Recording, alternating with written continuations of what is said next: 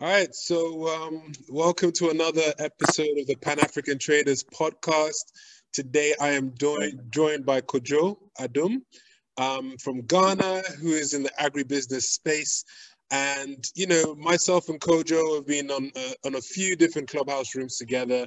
And we just find that we kind of connect. We share a lot of the same thoughts about, agriculture. We're about the same age. We're doing similar things with different crops. So I just thought it would be a good idea to have a conversation with him, to talk about the agribusiness space in Ghana, just to get a different perspective. So welcome to the podcast, Kojo. How are you doing today? Doing very well. Yes. Awesome. So, let's just get straight into it. You're in agriculture. How long have you been into? When did you decide to get into agribusiness? Have you always been in agribusiness? No, I've not always been in agribusiness. I've been, I think, actively in agriculture since 2014, late 2014 till now. And I decided to jump in. After some years in the private sector, I was in mining a bit and real estate.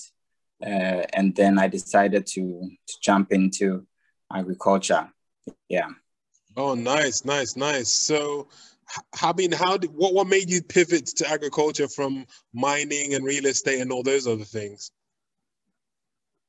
I thought of doing something that I was passionate about, and because I grew up in Zimbabwe, and I don't know whether a lot of people know that Zimbabwe has a very strong agricultural inclination. There are a lot of, it used to be a farming nation until things went a bit south. But so growing up in Zimbabwe, I used to see a lot of big commercial farms. Farmers were the coolest people that I could see. Like those were the people that I sort of, that fascinated me, And so I think that seed was sown in quite young. So when I was tired of working, I would say working for people in a way, which is somebody who sort of likes things to go a certain way and have control somewhat over the things which I'm involved in. And I think working in the private sector, working with or working for people wasn't giving me that. So I was not really in my mojo. So I decided to quit and then do something which I was passionate about. Surprisingly, I think that when it was time, it just happened. Like I just knew that this is what I wanted to do. Sort of the right people came into my life at the right time. So I just pivoted to doing it. And here we are today, 7 years in. And I don't think I would have done too many things differently. And yeah. Nice. That's really interesting, actually. Starting off in another African country in Zimbabwe and then moving to Ghana to start your agricultural journey, so to speak. You said there was some, the right people came into your life at that time. Were they like mentors, or who were those people? So it was my first business partner.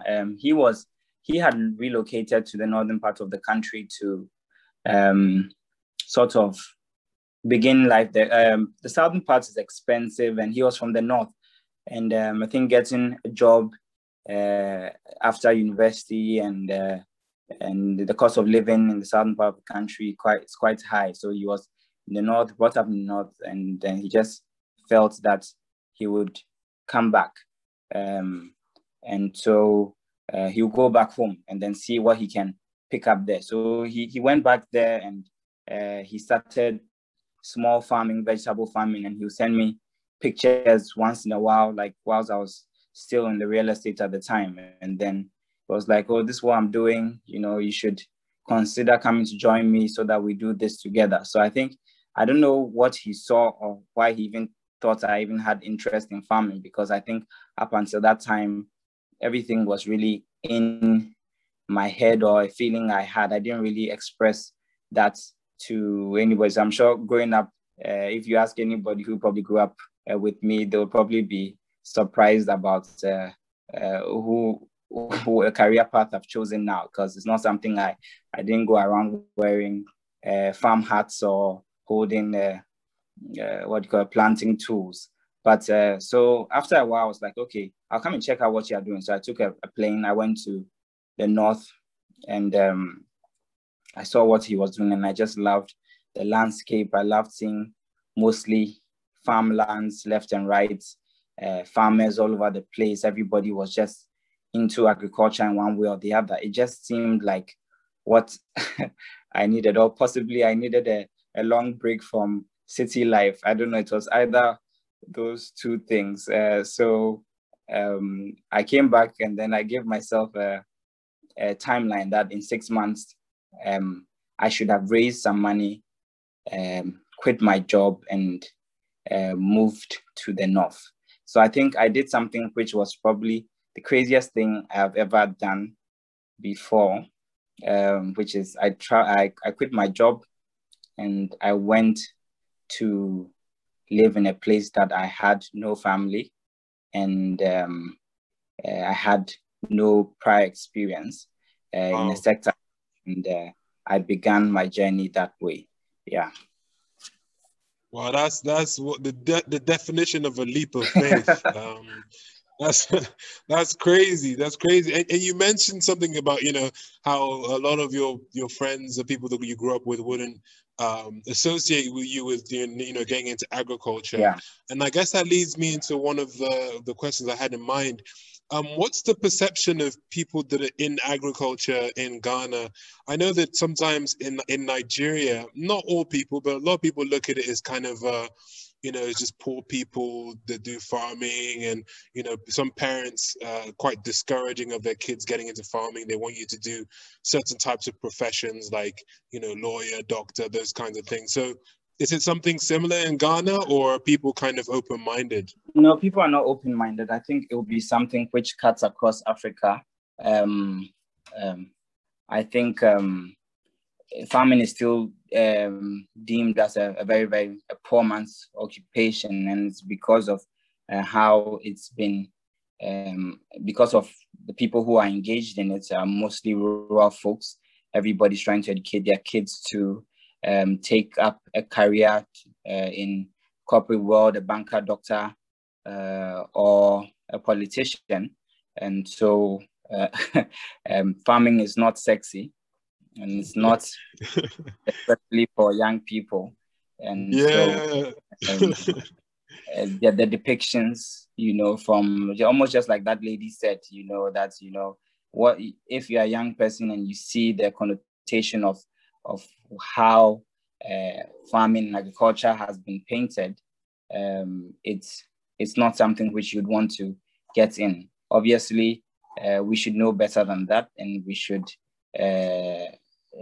truly look beyond these stereotypes, because stereotypes are just wrong.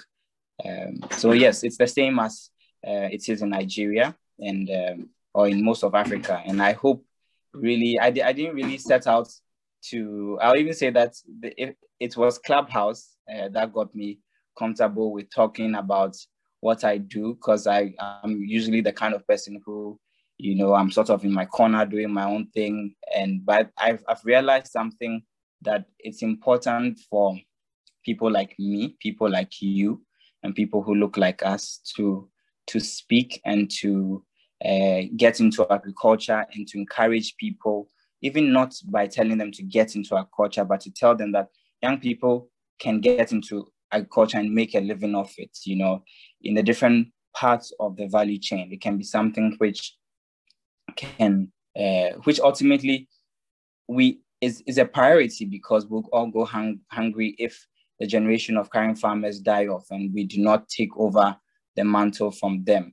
It's important for us to show that farming can be done in a sophisticated, efficient way that has nothing to do with the primitive ways that have been depicted for a very long time. So I think that, yes, the more awareness, the more people like us talk about agriculture, the more people are likely to want to also engage in it and change the narrative. Yeah, I 100% agree with you. And like you said, we do need, younger people. We need, and also another thing is we need to bring our knowledge of, the current technology today, our exposure to the internet, to Clubhouse, to other platforms, and sort of integrate that with the existing agriculture going on in the continent, because we can merge the old with the new and, create something really special there. So I 100% agree with you. And so that kind of leads me on to, what you're actually doing right now, right? I think, on one of the Clubhouse rooms, we were talking about what you're actually growing. So can you tell us a little bit more about what crops you decided to get into, and some of your failures and your successes, etc., etc.? Okay, so I'm currently actively into the aggregation, production / cultivation and processing of chilies, red chilies, into dried form. For now, we supply that to some processing facilities locally that turn it into other derivatives, which is powdered, sauce, etc.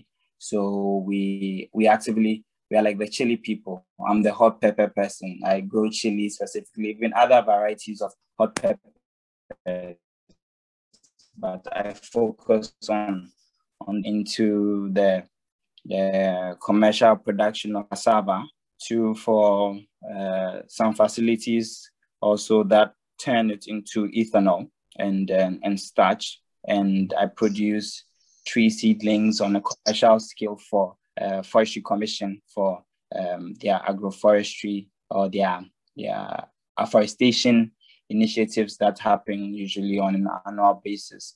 So those are the primary crops that I'm into. In terms of failures, I think now I've approached agric from a different perspective, which is heavily irrigated. I'm always like, if I don't have irrigation set up, I'm not growing, because for the past years I've been doing it, it was heavily reliant on the rain. And because of the erratic climatic conditions that we've been experiencing now, if you are trying to do agric on the scale that I am doing it, or the scale that I've come to do it, you cannot rely on the rain. You definitely have to make provision for irrigation, as expensive as it is. So some of the heartbreaks have been expecting rains to come and rains not showing up, growing crops, and then with the anticipation of getting a good market price for it. And then when the crops are ready to harvest, they come and say there's a glut in the system. So what we're going to buy from you for about $100 per sack, or per like $5, and you have to dispose of them within a short period of time. So you're getting bullied by the market people, you're getting bullied by the middlemen, you're getting no support. So you're burning cash, into, and you're not getting it back. So the experiences have been basically from the point of bad market to climate disaster to also not knowing some good agronomic practices to observe. The lessons have been to make sure that you you reverse engineer everything. You get the market and you produce for it. You consult agronomists. You be willing to pay for experts. You reach out to as many experts in the field. You aggregate the information. You try and you follow through with the activities that need to be followed through with. You consider value addition. Sometimes you don't have to be into the production, but you can be into the aggregation, and you can be into the marketing. You understand? So you back channel, and then you just aggregate. Somebody produces, you aggregate, you connect to markets, you connect to people who need the processing facilities, etc., etc. So then those are sort of some of the lessons that I have learned. So now I'm always like, okay, value addition. my chilies this year. I'm hoping to add another step in the value chain by not even supplying my processors, but actually processing it further into powdered and then other forms to hopefully by next year. So it's something which actively you should look at adding, which is value addition to. Sometimes if it's just a single step, then you work on that, then you take a step after that. So that's some of the lessons which come across with my few years in agric. Yeah. That's amazing, and that's a lot of wisdom sort of condensed into a couple of minutes. So I honestly appreciate that. One of the things you touched on was the irrigation. It's something that's not really, people don't really think of when they talk about agribusiness. Yeah. So in terms of irrigation, do you use any special kind of irrigation like drip irrigation, solar powered irrigation, etc.? So I use drip irrigation. So we pump our water into an overhead tank and it's distributed drip by drip by drip, like the name suggests, to the crops. Okay.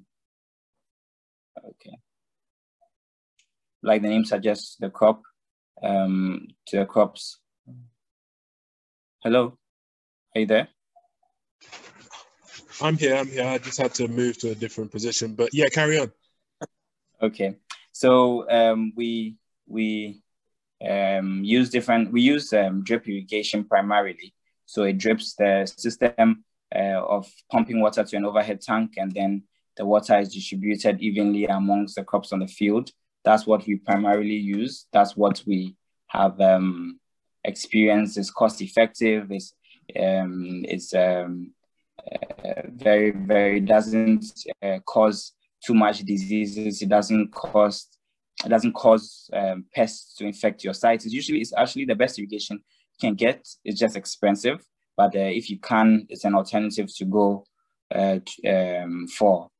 So in terms of irrigation, that's what we are looking at, adding solar to our solar will be more of just to pump the water into the overhead tanks. That's something which we are looking actively as incorporating into our model this year. So irrigation definitely something which should be considered if you want to minimize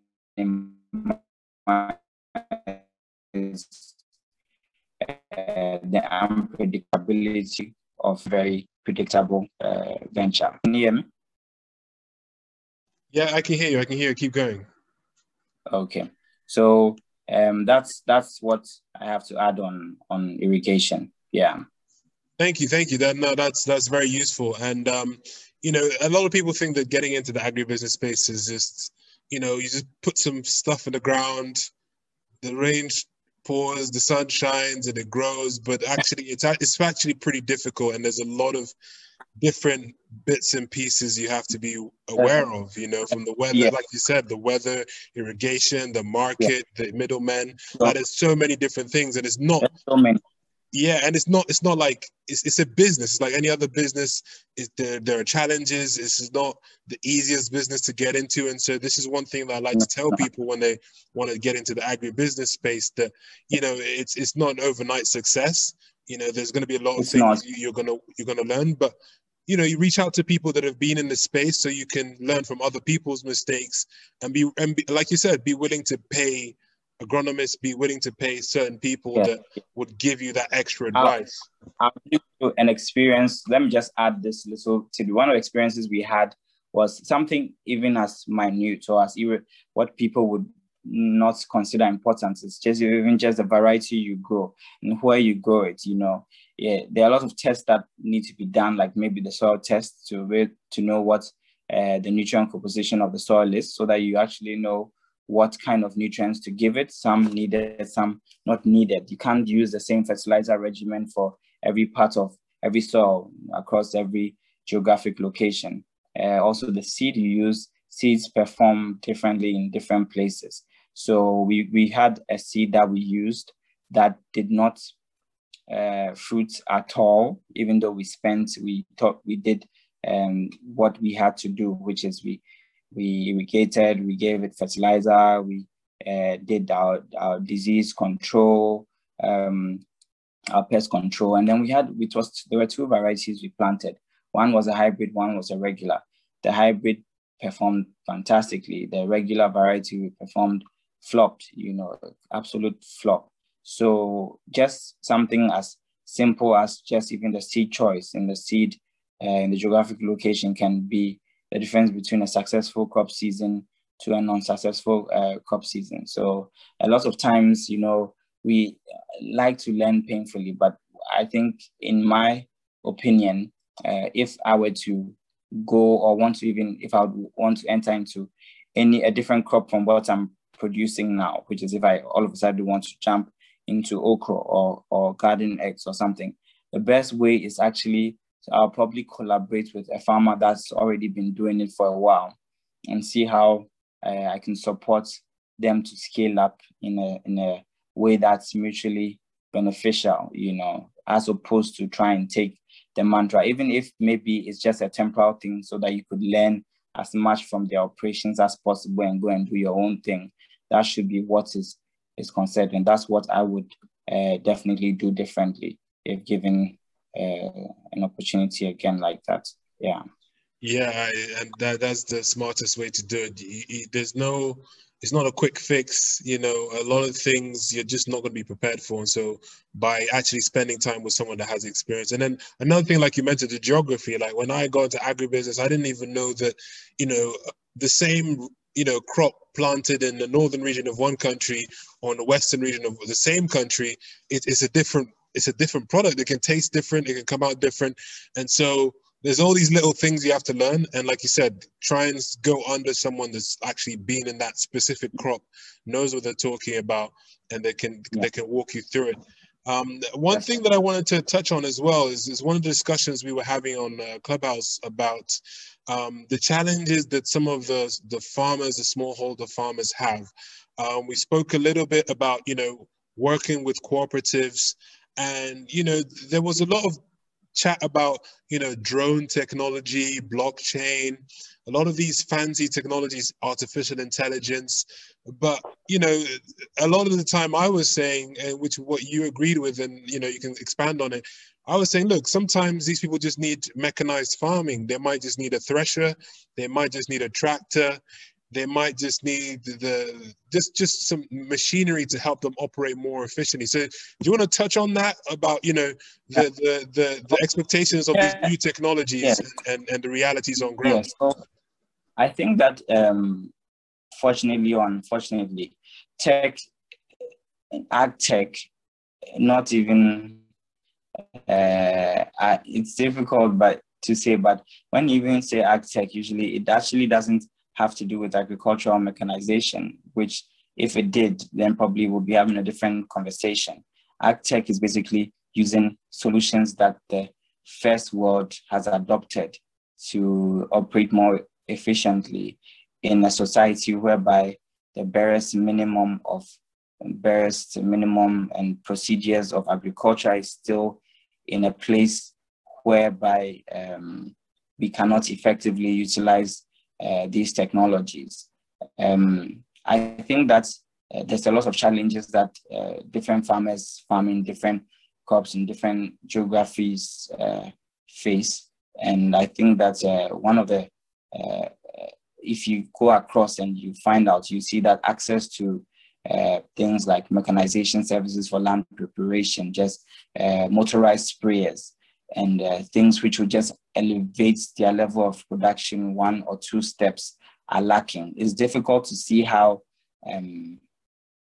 ag tech, which is things like drone spraying and then artificial intelligence and things like that, would be of immediate significant help, because these are subsistence farmers we are talking about. They are farming to live, and complicating their already complicated lives is an unfair thing to do, as much as no matter how much you think what you're doing is helping them. I would say that if the mode of of incorporating your technology is your business model, then it should be more about you have a group of outgoers for which you are supporting in a certain way, and then you are utilizing this technology to help them do what they are doing more efficiently after providing them with their various minimum needs, which is with the input, with maybe the knapsack sprayer and things like that, and seeing and telling them and letting them understand how you could even be, or they could even be more efficient if you give them these services. If that's not done, I think it's not something which is to the average farmer is of any help. So for us like this, we are doing, we have an outgrower scheme with our chilies. This year, we are looking at supporting 100+ farmers, depending on how things go. And if this increases, and if, let's say, based on tests and results from how we operate or things like that, we want to maybe incorporate a way of, getting a drone to spray the farmers or to spray the farms of each farmer, then that would make sense, because I'm sort of already providing them with an ecosystem that benefits them. I'm providing them with markets, I'm providing them with input seeds, things like that. And then I think that I can efficiently, or they can efficiently utilize the chemicals that I'm giving them by incorporating my drone technology. That can be a business model that works. So it needs to be looked at like, you can't use the same glove to fit every farmer. I don't want to completely discredit the importance of or the efficiency of how agricultural technology like drones and artificial intelligence in detecting diseases and things can be. I just think that they need to be rolled out in a way that is pragmatic and also very, very, very realistic for our climate, and understand that not everything nice and shiny needs to be used at a particular time. Yeah. Yeah, I agree. It's not to say that these types of technologies are not necessary, but it's about understanding the customer and what they actually need on the ground. Because, like I said, if helping them have a tractor or lease a tractor going to reduce their plowing time from a month to like a couple of days, that might be more important than giving them Bitcoin wallets and all these things. So I honestly understand the perspective, and this is something that I found interesting that we both agreed on. I didn't even make in my submission. I'll quickly even add that mechanization services are very, very lacking. Tractors. That has been the cry for my outgrower scheme from as much as last year rather. And it's true, because the tractors are just not enough. In the parts of farming where primarily they grow grains, cashew, maize, soya beans, and sorghum and things like that, they do not have enough agricultural machinery that can do these crops. They don't have enough threshers that can help them effectively in the post-harvest phase of things. So it is heartening when we feel like maybe hundreds of thousands of dollars are being pumped into places in the value chain or in the sector that are not going to bring immediate benefits to those who need it the most. So I think definitely that before there should be some on-ground research. It's easy to try and solve the world's problems from Silicon Valley, but sometimes looking at the problems on the ground through a Google map or a Google satellite image is not enough to really bring the change that's needed on the ground. Go on the ground, meet with the people who are on the ground, and let them tell you what their challenges are, and try and, I'll keep saying, reverse engineer the solution from from that angle. So that's what I wanted to add. That's brilliant. That's perfectly said. And yeah, you just gotta really understand what's going on the ground. There can't be that disconnect. Otherwise, we're just going to be bringing up solutions that don't really solve particular problems. So I completely agree with that. And yeah, just a couple more questions before we round things up. You said you do chilies and cassava. So are you growing these in different parts of Ghana? Like, Yeah. and how easy is it to manage two different crops?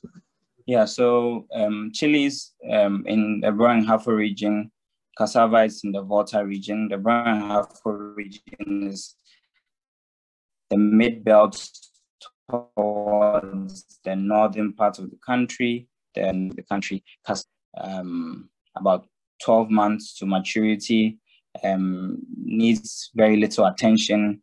You have the times you're supposed to weed, the times, it's quite a simple crop. My encouragement to everybody watching this, just go and grow cassava. As your starting crop in agriculture, it's a simple crop, so it doesn't require too much supervision. You can plant it and forget about it after you've done what you need to do.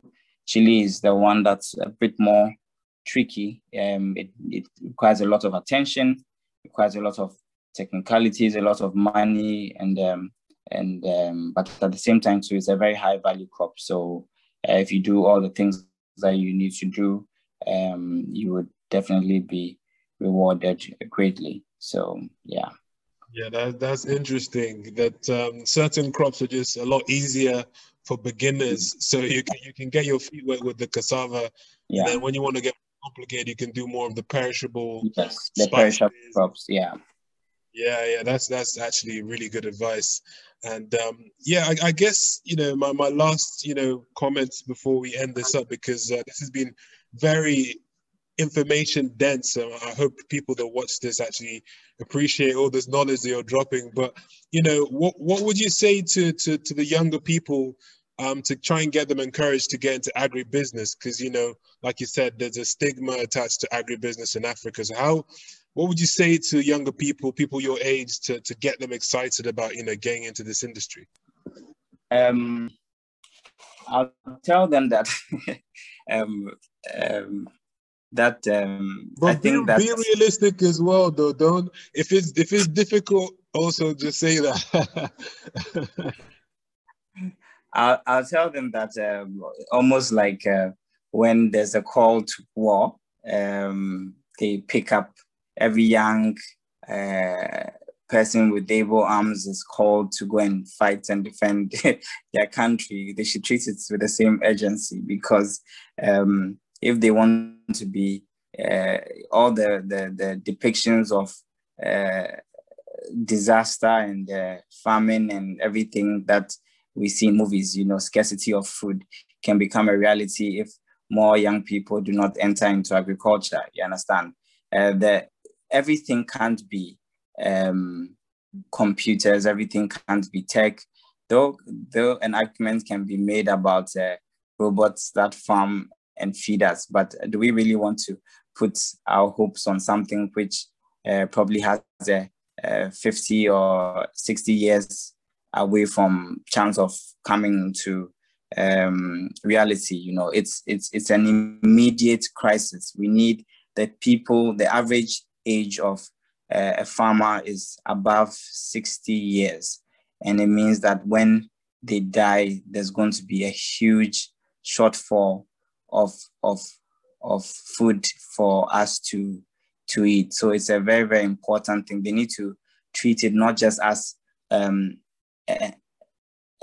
something which they can decide to do, but something which is needed. It's almost like something which needs to be mandatory, for everybody to be involved in the agribusiness sphere in one way or the other, because mankind literally, its lives depend on it. I'm not trying to be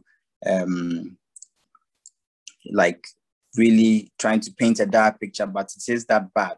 In Africa specifically, if we do not find a way of getting more young people to grow, if we do not find a way of supporting those who are already in agribusiness, the young ones to be able to have farms that match the farms that we have in Europe and in America, it's going to be very, very bad for us all. So you go into agriculture, not because, it's something fancy or something that is flavor of the month occupation, but go into it because it's something which is needed, like becoming a doctor, or becoming a teacher. It's a priority for us all, and for mankind really. And so that's my advice. It's not easy, but I don't think anything is really. I think everything has a set of challenges and a set of solutions. So that's my little advice to them. That's a brilliant, roundup, because, sometimes people promote agriculture as this new sexy thing, but, I like your approach. It's very pragmatic, it's very real. And it's just saying, look, we survive on food, right? We need people to keep growing it. We can't be over reliant on importing our food from outside of Africa. And so just in the same way, we need teachers, we need doctors, we need farmers as well. So thank you very much for, being a guest on today's episode. I hope you enjoyed it as much as I did, and I'm sure our audience would enjoy this episode as well, because you definitely dropped a lot of gems in here. So yeah, thank you very much, Kojo, and enjoy the rest of your evening. I'll leave you to it. No problem. Have a great evening. Bye-bye. All right, bye.